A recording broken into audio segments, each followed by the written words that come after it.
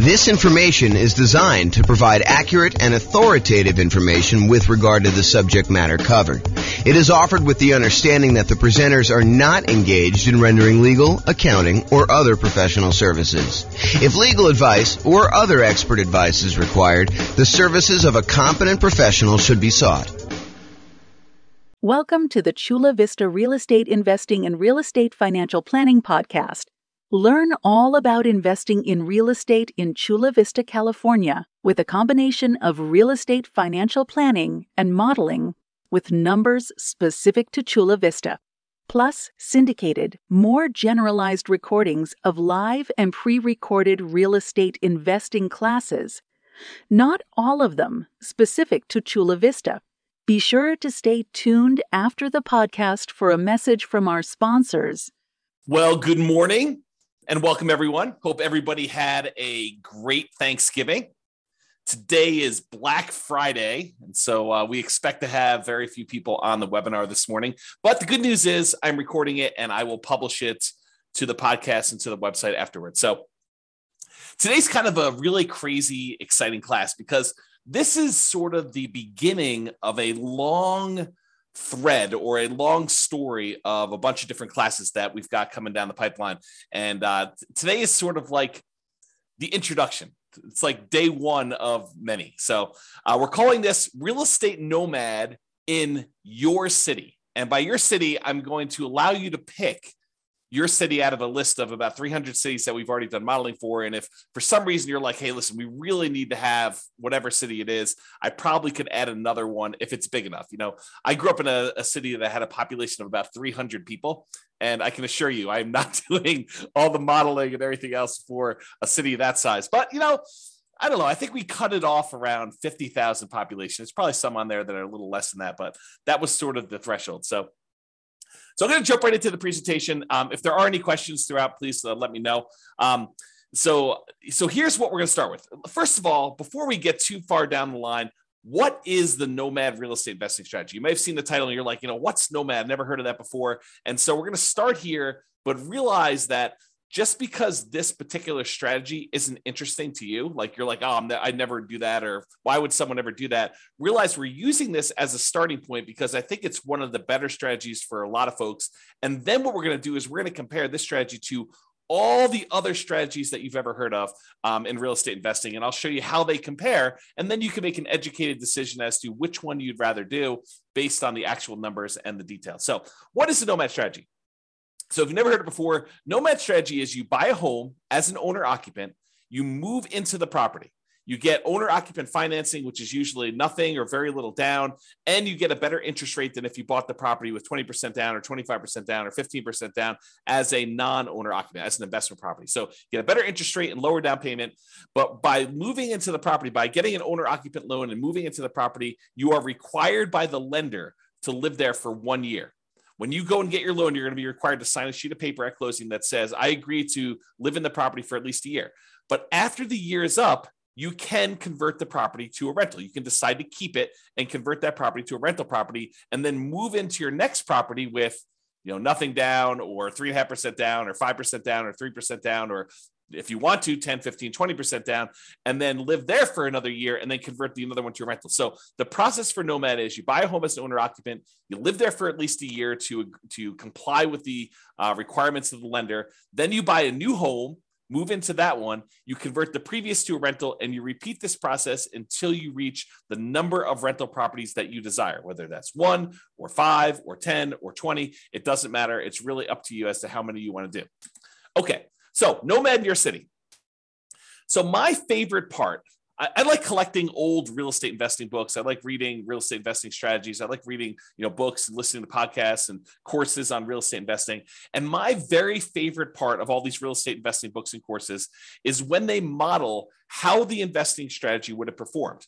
So a classic one of this is if you've not read it before, it's probably worth picking up. The strategy is a little bit dated and the numbers are definitely dated, but the book is called Creating Wealth by Robert Allen. And there's a whole section in that book where he lays out his plan for buying buying, I think the plan, it's been a while since I read it, but I think the plan was to buy 20 rentals and then sell off 10 of them and pay off the first 10. And I was fascinated by just reading that section of the book and the story of how you do it and the math behind it and how it all worked out and everything like that. However, the problem I had, even when it was written, that was not my market. That was a different real estate market than I was, had different prices, different rents, different taxes, different insurance, different discounts than I thought I could get at the time, different interest rates. So all of the numbers were different. And so I love these parts of these books. The challenge was it never applied to me. And so, especially when I go back and I read old books, I was always fascinated by this idea of modeling things and how would that work today? If, you go buy a book and someone's been doing a strategy for 5 or 10 or 15 or 20 years, and then you decide to buy the book and you're like, oh, man, that strategy doesn't work in today's market because the prices are 3 times what they were, or interest rates are half of what they were. Interest rates are 2 times what they were. It's just not the same. So I was really frustrated with that.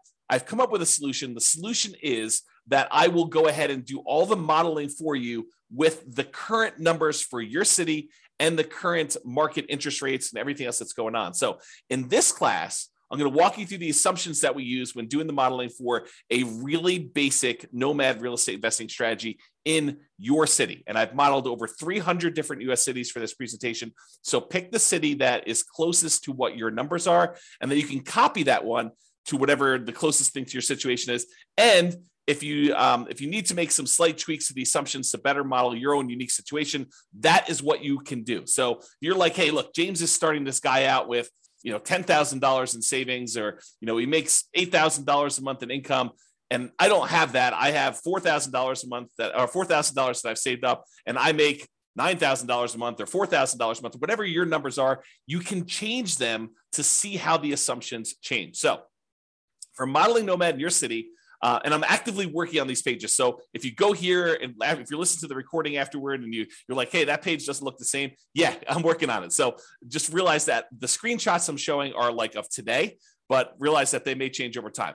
I'm going to put a direct link to each city in the show notes. But for the live version, if you're on the webinar live right now, you can go to realestatefinancialplanner.com/model and pick your city. There are 300 US cities grouped there by state that I've done modeling for. Just pick your city from the list and select the keyword model. It's like a little button with a little orange or a yellow decahedron or something like that, little kind of 3-dimensional shape for what we're doing for modeling. And then select your city, and you can follow along with what I'm doing today. So once you get into your city page, what you're going to want to do is you're going to want to select the link that says Baseline Nomad. There's a whole bunch of other links that I've done modeling for already, but we're not covering those today. Believe me, this one's going to be long enough. The class is going to be long enough. You're going to be like, oh my gosh, there's crazy stuff going on. But go there and click on the link for Baseline Nomad. It's located right beneath where all the podcast episodes are. And if you click on that, you'll see the page that we're primarily going to cover today with all the assumptions. And that's what we're going to focus on. So go ahead and do that if you're kind of on live, or if you're in the recording. If you're listening to this, you want to go back and do it later, you can go do it later. Just go look at the show notes later. You can go link through there. You'll get plenty of stuff from just listening to the audio if you're listening to just the audio. But if you're on live and you want to go check it out, you can. When you go to that page, there'll be 2 different versions of the page, whether you're logged in or whether you're not logged in. You can go create a free account and log in if you want to and see the logged in version. I'm primarily going to focus in on the logged in version, but if you go there and you see the not logged in version, just go ahead and create a free account, and then you'll be able to see the logged in version and do that. Okay, so today is all about the Nomad strategy and modeling the assumptions and what the assumptions are for that for all cities. So number 1, we are modeling this for 60 years. So we're starting today, and we're going to move out 60 years in the future. And you may say to me, James, I'm 70 years old. 60 years is too long. Great, go change it. Or you may say to me, James, I'm 20 years old. 60 years only gets me to 80, and I think I'm going to live to be 150. No problem. You can go change that too. Okay. So all these assumptions that we're going to talk about, you can change, but I'm telling you what the assumptions we use that I use for each city so that you can see exactly what we did. I used a 20% effective income tax rate. This is not your tax bracket. This is like your overall average of all the rates, weighted by what they are, your effective income tax rate. I used a 3% inflation rate. And as soon as I say that, people are like, 3%? Inflation's like 8% right now. That's what we've been seeing. That's where you're in this period of massive inflation. 3% doesn't seem reasonable. Yeah, I know. But 3% is what the long-term average has been. The Fed has stated they want to keep the inflation rate at 2% per year, but we've been seeing historically over a very long period of time about 3%. So I use 3% just to kind of get an average for the whole thing. Of course, you could change it if you want to. Now, I've also used 7% mortgage interest rates. And if you're listening to this a year or two or three or four after, and you're like 7%, were interest rates really that high? Yes, they're about 7% right now. Actually, they've come down a little bit in the last week or so. And so the rates have dropped the tiniest bit. And I probably will go rerun these things in order to change the rates. But I modeled this like, I don't know, I think I ran this about a week or two ago, and I used 7% because that's what the rates were at the time. And as they change, I can go back through and rerun all these for all the different cities, so it'll change your number. So another thing to point out, if you're going here and you're looking at a chart and you're saying, James, you said that, X number of people or this dollar amount was true for this, realize that these numbers can change over time as I go back in and I change the interest rate so that I update it for you and whatever is going on in the current market. Okay. It does take, I want to point out, it's not like I click a button and all these things change instantly. In order for me to remake all these models and do all the math again, it takes many, many hours. So this is not something that I would, and it cripples the server when I'm doing all the computations and creating all these charts and doing all the analysis for you. So it's not like I'm going to do this change every day. I wake up in the morning and I'm like, oh, interest rates are an eighth of a point higher. I'm going to rerun everything for you. No, I'm going to wait for it to change pretty significantly before we get to that point. Okay. And then I've also used a 4% yearly safe withdrawal rate as my assumption here. Some people would argue 4% is too conservative. Some people would argue it's way too aggressive. 4% though is the idea is if you have a certain amount of money, like $1 million in the bank, invest in stocks and bonds, let's say, and you want to know how much you can, in quote, safely remove each year, safely withdraw each year to spend. This is the amount that we've defined. There's a whole, I'll do much more classes on this and you'll kind of hear about it as an idea. But the idea is that I used 4%. If you think it's too conservative, go ahead and bump it up. If you think it's not conservative enough, you can kind of crank it down and it will rerun all the math. Okay. I got to start telling you about where things change, how my calculations change based on what city you're in. So I use this idea as your target monthly income in retirement. How much do you need to be making from your investments in order for you to consider yourself to be financially independent? So what we refer to as your target monthly income in retirement. And I've got kind of two flavors of this. I've got the minimum target monthly income retirement, which is sort of like lean fire, if you're familiar with that concept, or some people just call it fire. And then the ideal target monthly income retirement, what people might call a fat fire, or like you living it up really, really well in retirement. You've got more than enough to kind of meet your total kind of criteria there. So we either looking at minimum target monthly income retirement or the ideal target monthly income retirement. And these consist of, like, how do you know if you've hit that number? Well, it's all the passive income you have from things like Social Security or any pensions from like jobs or anything like that, or if you bought annuities and the annuities you have, plus all the net cash flow from all your rental properties. This is after all your property management, your taxes, your insurance, your mortgage payment, a vacancy allowance, like all that stuff. Any net cash flow from those count towards your target monthly income in retirement. Sorry, I had to take a drink. And in addition to that, your yearly safe withdrawal rate times any money that you have invested in assets, like your stock market stuff or your bond stuff or whatever it is. So a combination of all three of those things, any passive income, Social Security, pensions, annuities, those types of things, net cash flow from rentals, and then any yearly safe withdrawal rate times your invested assets. The sum of all of those combined determines whether you have achieved your minimum target monthly income retirement or you have not. So if it exceeds that, then you are financially independent. Your assets are producing enough for you to live on. If you're underneath that, then you haven't quite reached that yet. Now, the target monthly income in retirement is different for each city. And you're like, why is it different for each city? Shouldn't everybody have a target monthly income of $5,000 a month or $10,000 a month or $20,000 a month? And that is the problem, right? The problem is somebody living in, I don't know, Detroit, Michigan might have a very different monthly number than someone living in San Jose, California. Those are two very different markets with two very different living expenses. And so somebody might have a number that's like $5,000 a month living in one, and someone might have a $10,000 a month living in another or more. Okay. And so I calculate a different one, which means that everybody in each city is working toward a different goal. So you can't just automatically look at and say, oh, it takes them 30 years to be financially independent in one city and 20 years to be financially independent in another city and say, oh, those are sort of equivalent. They're not really equivalent because one may be like working toward $6,000 a month in financial independence, and the other one may be working toward $12,000 a month. And the property values in one may be very different than the property values in another. So because property prices vary in each of the 300 different cities, and the rents vary in each of the 300 different cities, and the taxes and the insurance, all of these things vary by city, that means that each one is different. And because of that, the income in general, and I'm sure there's lots of exceptions, right? But the income in general would vary for somebody living in those cities. You get paid more for working in California than you do in Detroit, Michigan. As just an example, right? I'm not making any judgment like calls or anything like that. I'm just telling you that they are different. And so because property prices and rents vary, income is going to vary depending on the city. Therefore, we adjust the income that you need, or that we kind of model in that city to be able to buy an owner-occupant property. So what we basically do, not going to get into the crazy math of it, but I basically say, look, the general rule of thumb, and there's lots of exceptions to this, but the general rule of thumb is we'd like to see someone spend about a third of their gross income on housing. So I says, okay, let's figure out what a typical median priced house was in that particular market, and what the payment on that typical median priced house was, based on that city's prices and taxes, insurance, and all that stuff. And then let's multiply that number by 3. And that'll give us a really rough idea of what somebody in that city would need to be earning in order to be able to afford a house in that city.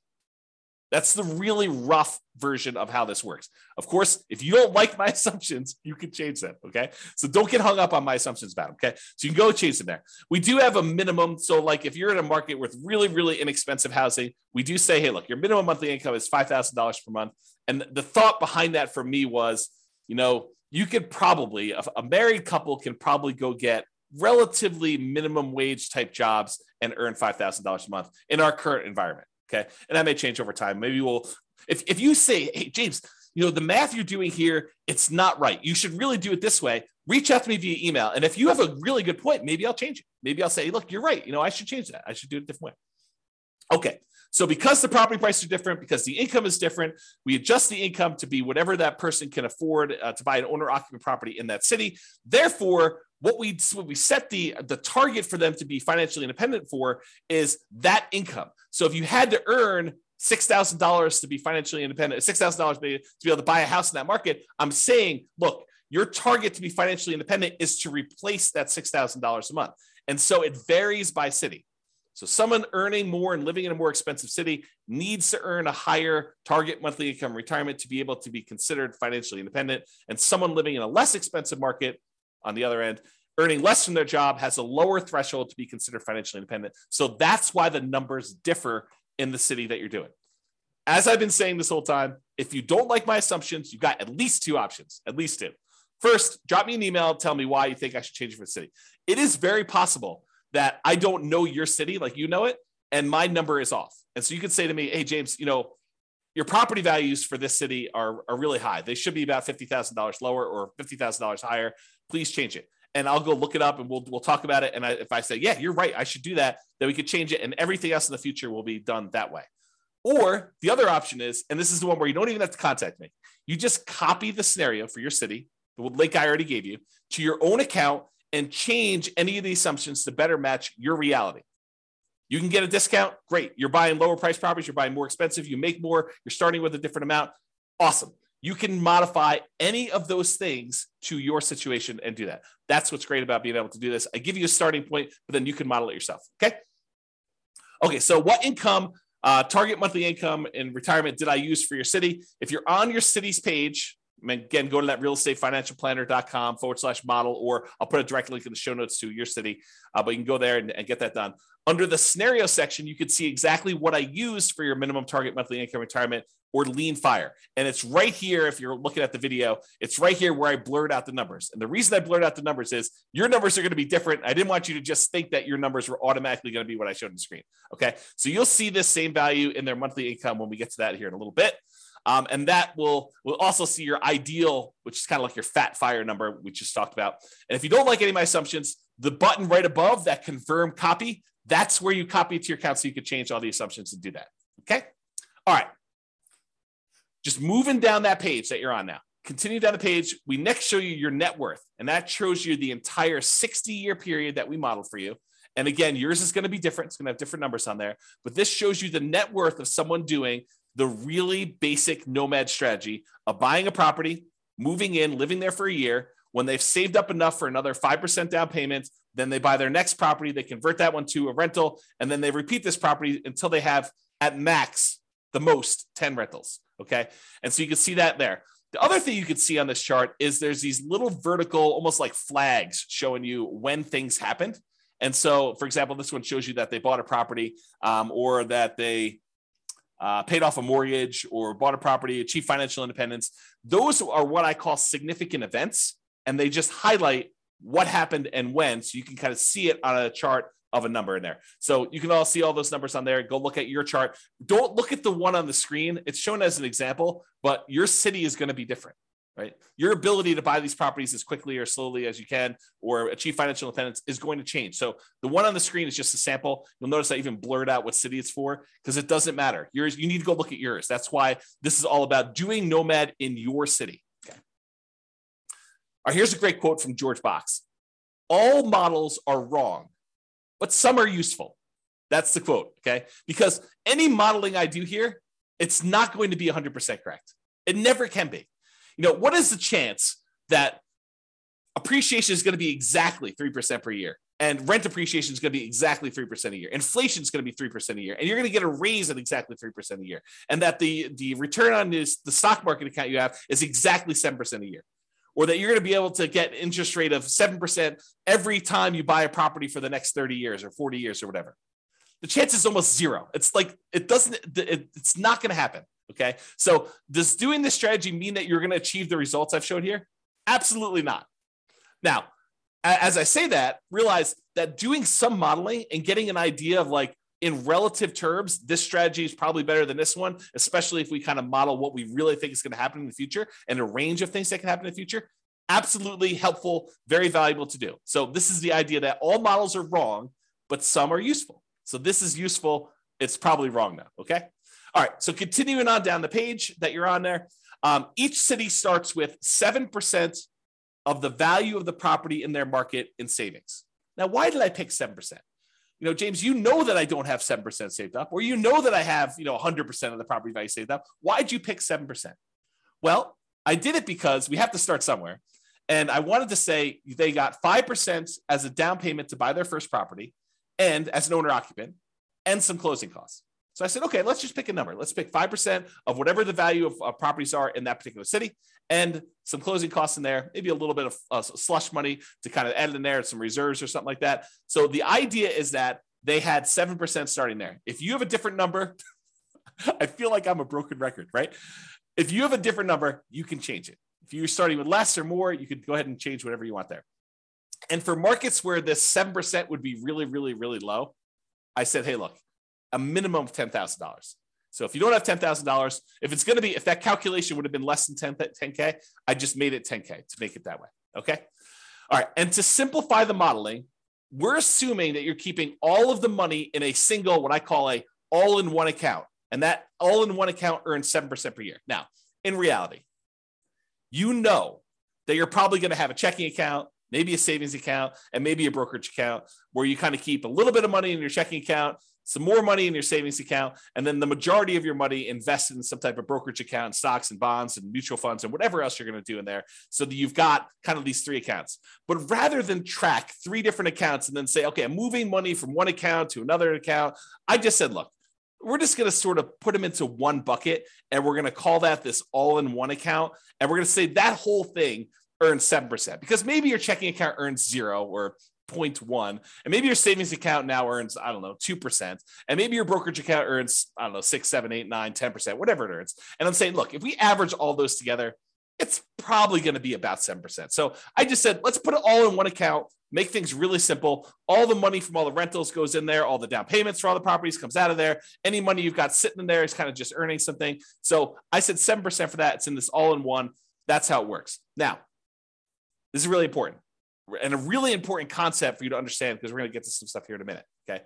If at any time during the modeling, you run out of money, where that all-in-one account goes to zero, right? Like you have negative cash flow and you're not saving enough from your job to be able to kind of hold the property or something like that. If you run out of money in that all-in-one account, we show that in what we call the default cash account.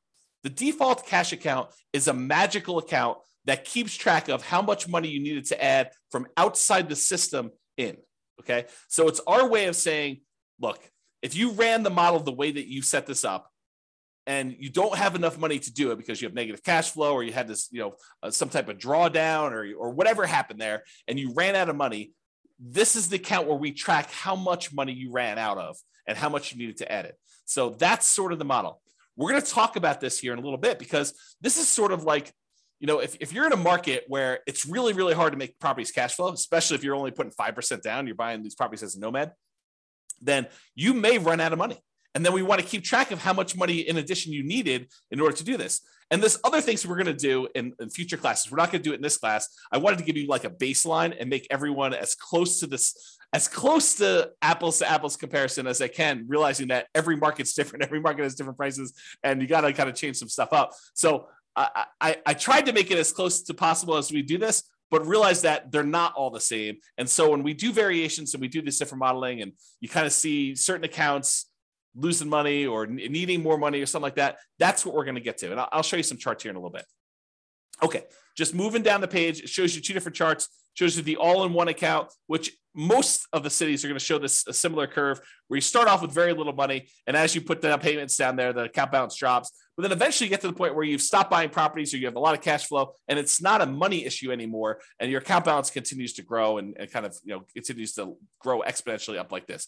But then some of you are going to have this default cash account where you ran out of money and you needed to add more money to the system. And this one shows you that over, about 20 years or so, you needed to add $25,000 to the system in order to do the model. So you'll be able to see that all in your particular city. Okay. All right. Continuing on with accounts. So below the chart, it shows the starting assumptions for the account and how much we assume you started for in your city. So it shows you the name of your account. The blurred out thing that I'm showing you that I circled is how much you're starting in your account balance. And again, that's 7% of the property value. That's what we use as a default, with a minimum of 10K. And then what the return is at the start, the 7%. And then we also put in here this kind of like what your asset type is.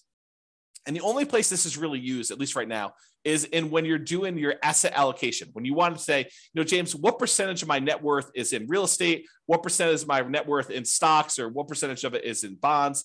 You can do that with the software. And so what we said is this all-in-one account, we've classified that as sort of stocks. Even though in reality, as we talked about, it's probably a little bit of that is really your checking account, a little bit is probably your savings, and really the majority of it is probably stocks. We just said, look, this is all stocks, and we just kind of label it that way. Okay. And when you go look at your asset allocation table later, it'll look like this. And the reason why I show this is just so you can see that it shows you what percentage is stocks, what percentage is your bond-like real estate equity, and what percentage is your real estate equity. And I'm going to make a note to include this class in the show notes where I talk about, I think I called it asset allocation for real estate investors. I make a note to include that in the show notes in case you want to dive deeper into like asset allocation for real estate investors and stuff like that. Okay, let me get a drink quick. Is this good stuff? You guys are all turkeyed out from your Thanksgiving Day meal? Okay. Continuing on. So after the account section, there's the property section. So you see all the details and the assumptions about the properties. If you had more than one property, we would show those different ones here.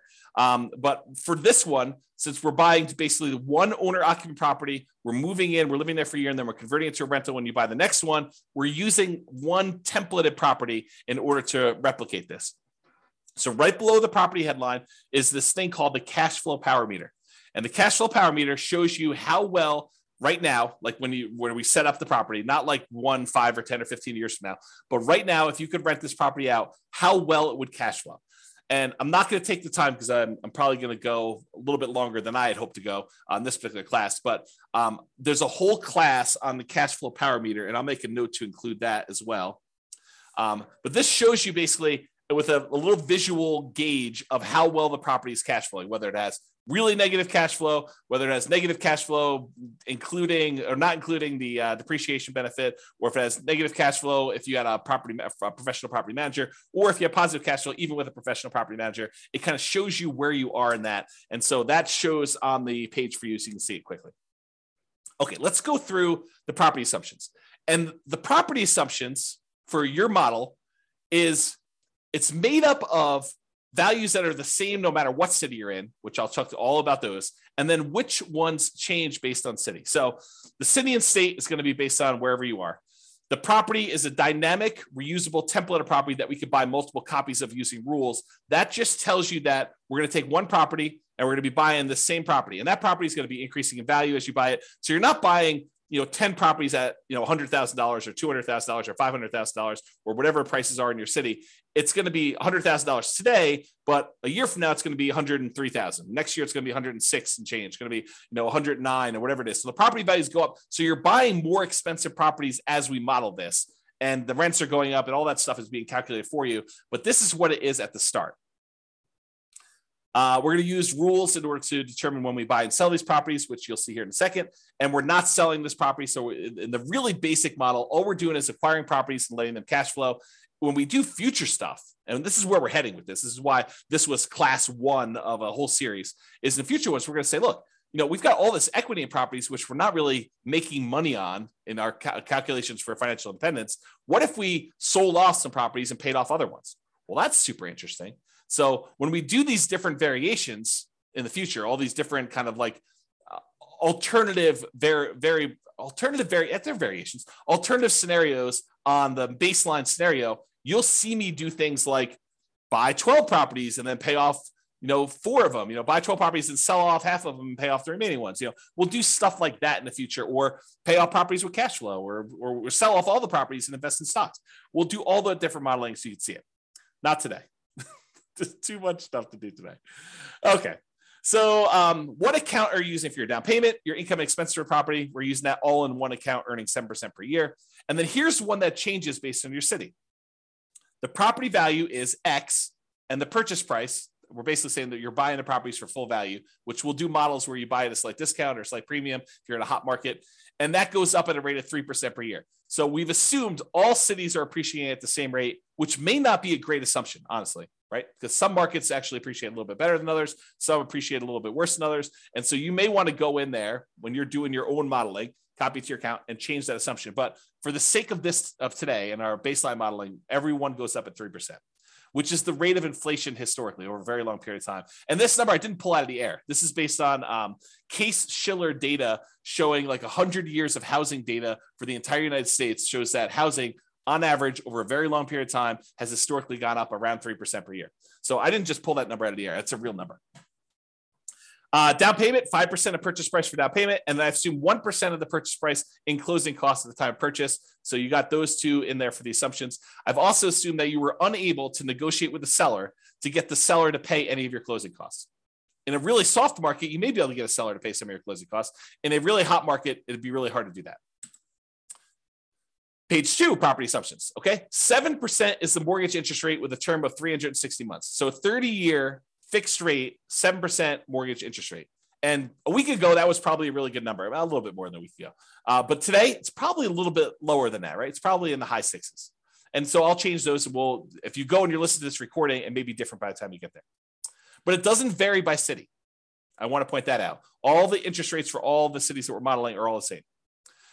Because you put less than 20% down, you have private mortgage insurance, which I'll make a note to put in the private mortgage insurance class in the show notes. So you guys will have access to that in case you want to look at it. So private mortgage insurance at a rate of 0.85% of the initial loan amount until the loan to value drops below 80%, and then it falls off. So we're assuming you're getting a conventional type of loan where the PMI drops off at 80%.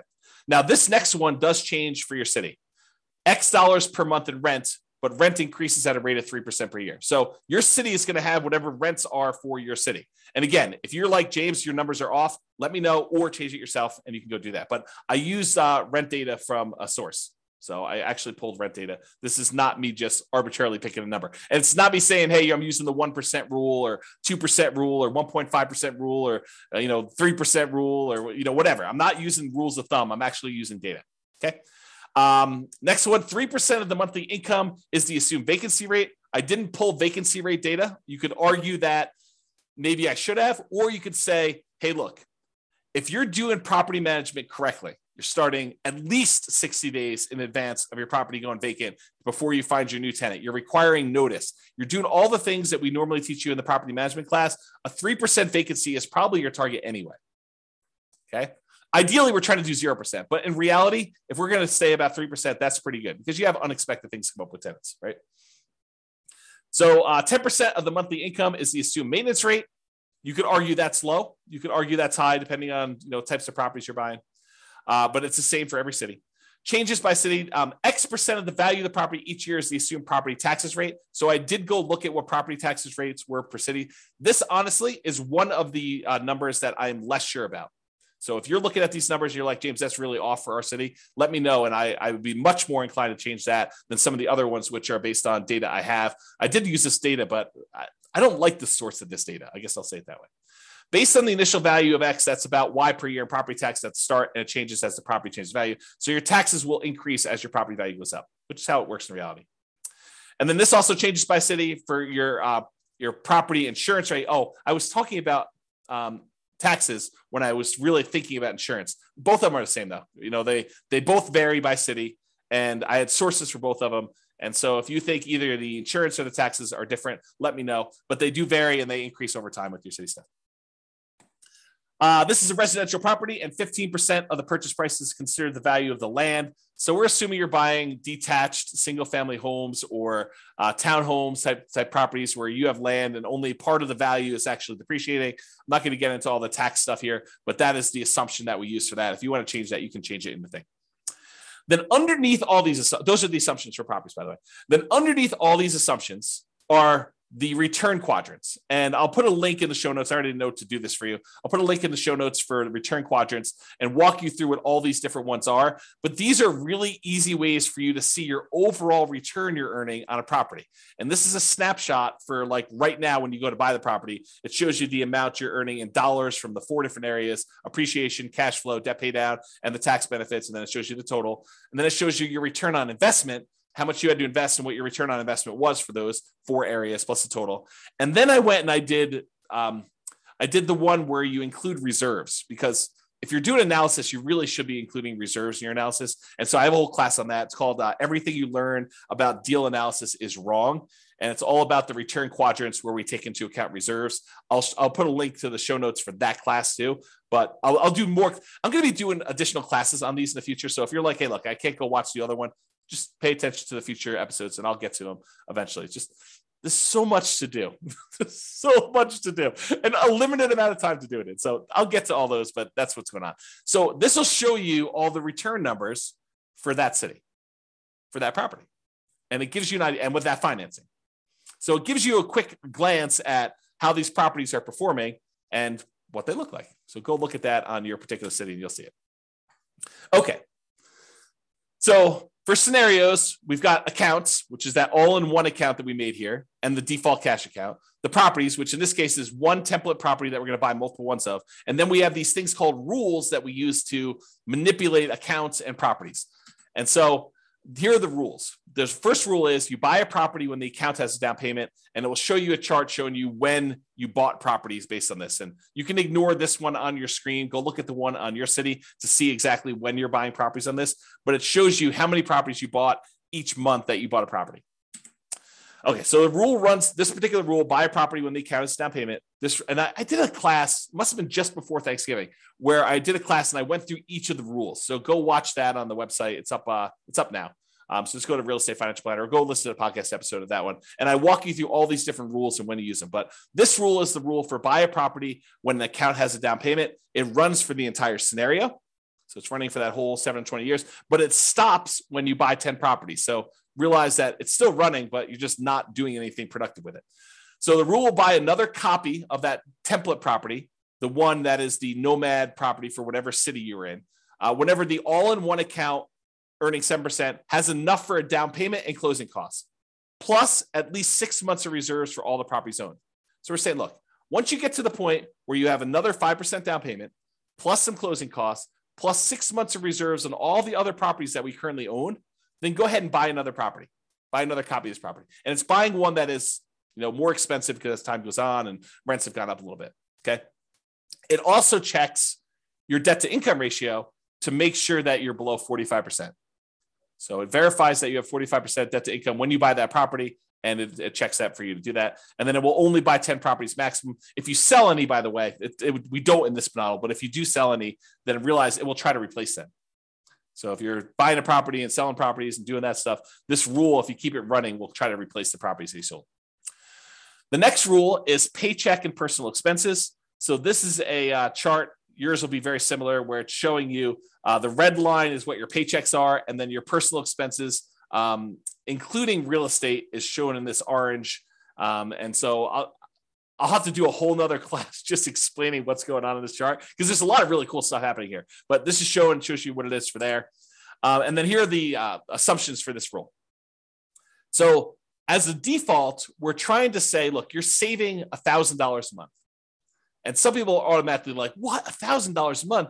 I only make $3,000 a month. There's no way I'm saving $1,000 a month. And someone who's earning $20,000 a month is saying $1,000 a month. Yeah, that's nothing, right? So I had to pick something, and you can go change the assumptions, but I had to pick something. And so I picked $1,000 a month as a default starting position for everybody. So this rule runs for the entire scenario. You're depositing both your paycheck and you're pulling your expenses out of that same all-in-one account. Both the paycheck and personal expenses will increase with inflation. So the amount you earn from your job goes up with inflation. The amount of your expenses goes up with inflation. Your housing costs goes up with whatever the property values are, interest rates, and all that payment stuff.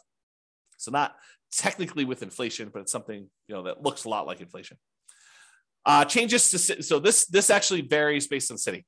The gross paycheck that you have varies based on city. And it is why we talked about before with that target monthly income retirement, being able to afford a house in that marketplace. And we've assumed a tax rate, the effective tax rate of 20% on your paycheck. That's another assumption. If you think, hey, look, my tax rate is much lower, much higher, you can go ahead and change that.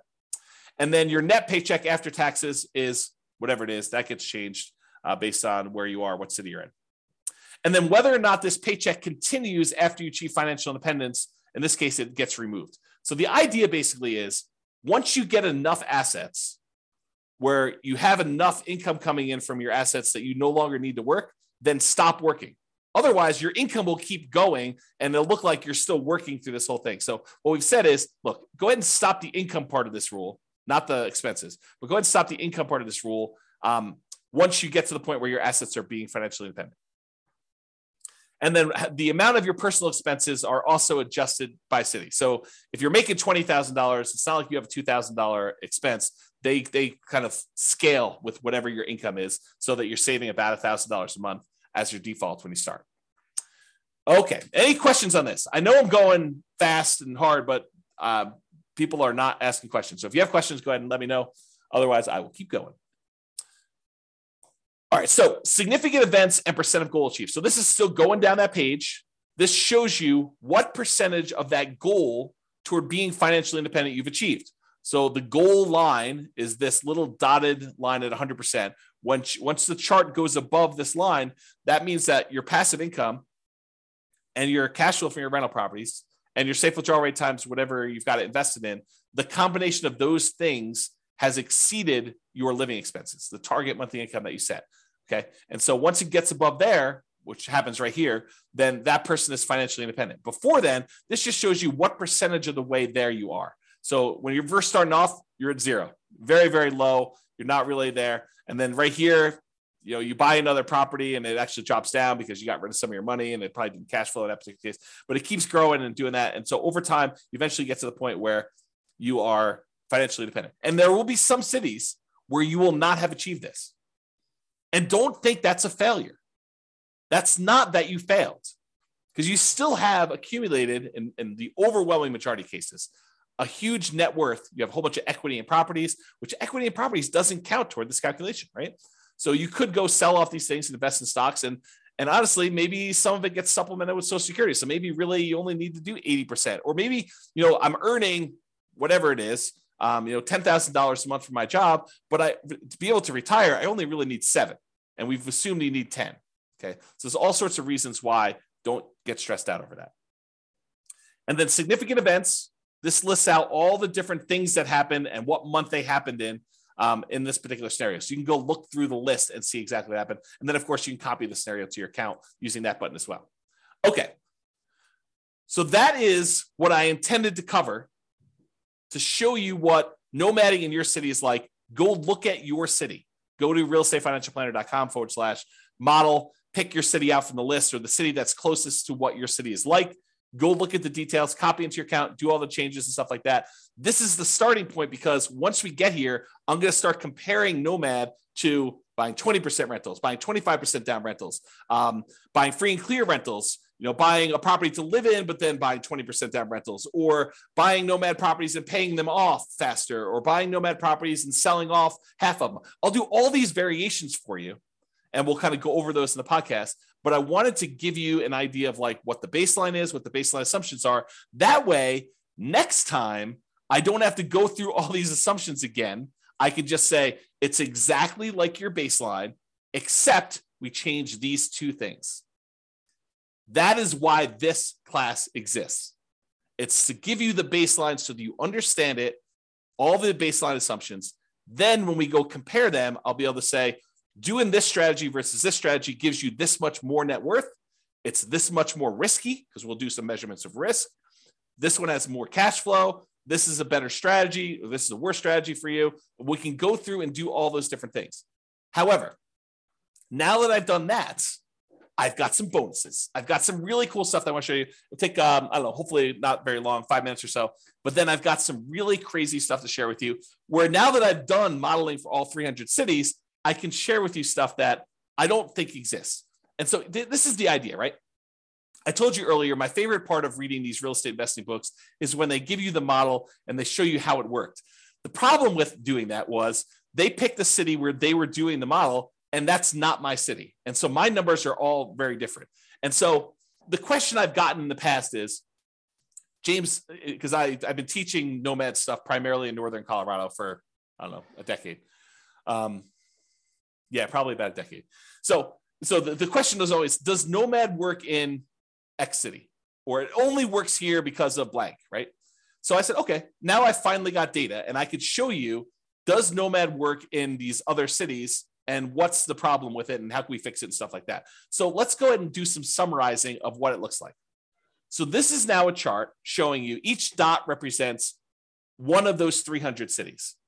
And on the bottom, it shows you the price of properties in that market.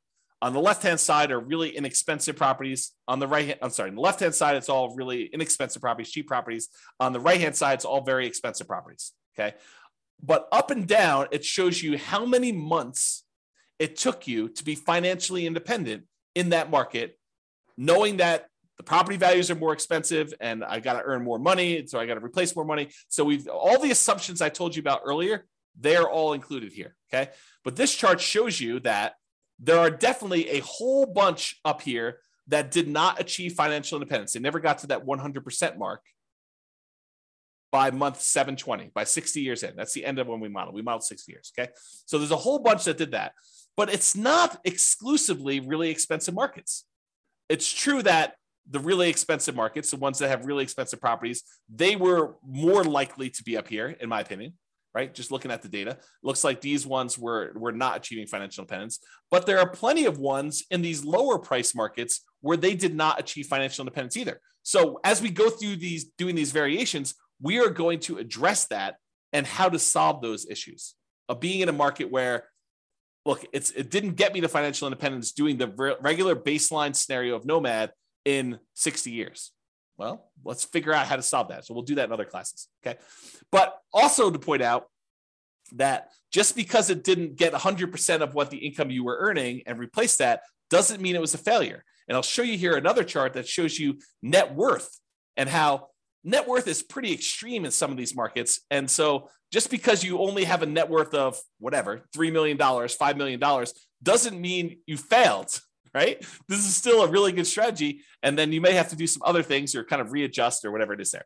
But I wanted to show you that there's a whole bunch of these that achieve financial independence.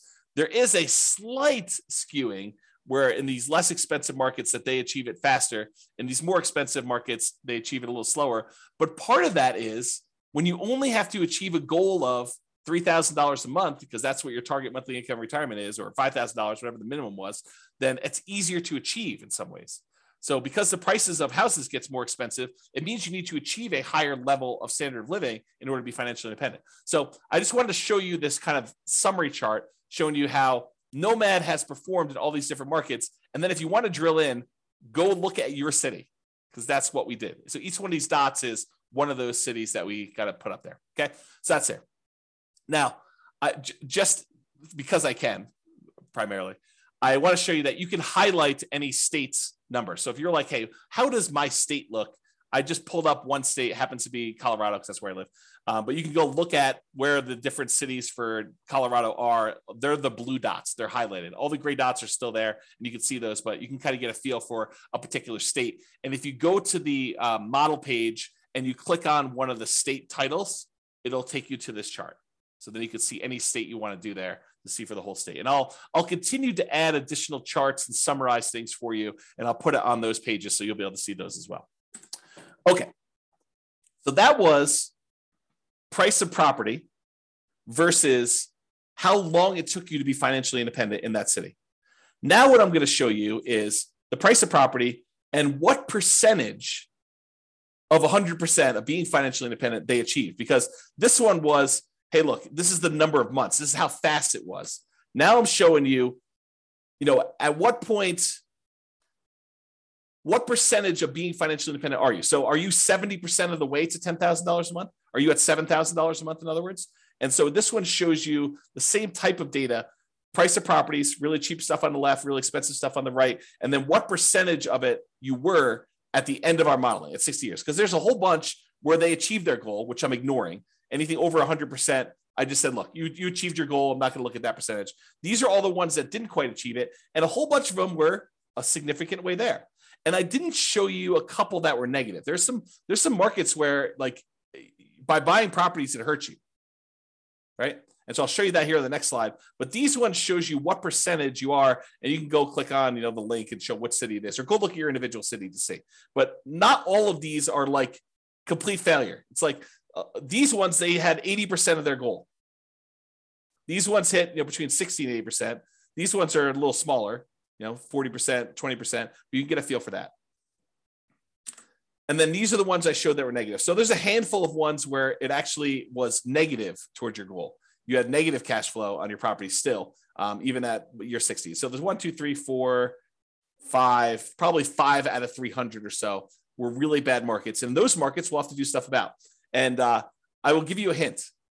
I think most of those are in California. Not judging, just saying very expensive market. All right, so this is the chart where I'm showing you, same idea, net worth though, on this axis. So this one shows you that there's really cheap houses, really expensive houses, and this is the net worth. Now, I want to point out to you, there are some of these where you end up with almost $1 billion at the end of 60 years. $1 billion. They're outliers. There's, a couple over 500,000. I'm sorry, 500 million, not 500,000. So it's really hard to see what's going on down here.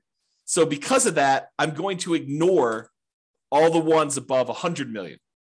Okay. So this is the chart showing you all the different cities, what price houses are in those markets, and then what their net worth was, including all the stuff in their accounts, so the stock market account that they've got, and then all the equity they have in their properties. Those two combined are calculated for net worth, and it shows you what their net worth were. So even if you had a scenario where you didn't quite reach your goal of having passive income enough to be financially independent, but you had a net worth of $20 million, is that enough? I think for most people, that's enough, right? And if it's not enough for you, then go look at your city and make adjustments. But, a lot of the times we look at this thing, we say, oh, they failed. They didn't achieve 100% of their financial independence goal. But really, they've got $14 million worth of real estate.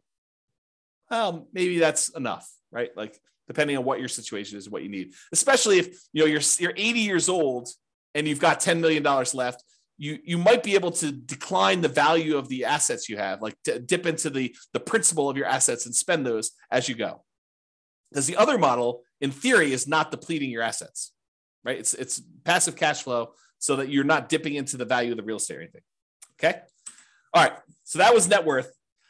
Now, this is the one where I was like, okay, show me how much people run out of money based on home price. So really cheap homes over here, really expensive homes over here. This is how much negative that like default cash account, the one where we measure how much you had to put into an account in there. So this measures how much you had to put in to do that. So there's a whole bunch that were zero up and down the price range. It tends to be the cheaper properties that you don't have to put money in though.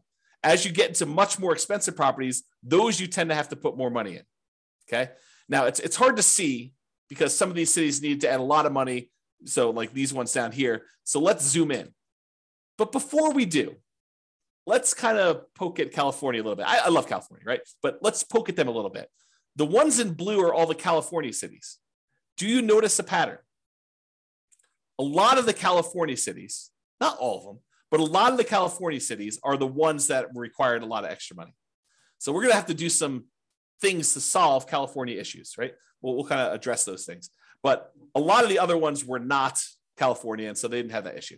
But I'm zooming in now, same thing, how much account balance, and I cut it off. I said, look, if you had to put in more than $1 million, I just cut those off just to kind of zoom in a little bit. And you can see there's some that need a significant amount of money, based on much higher prices.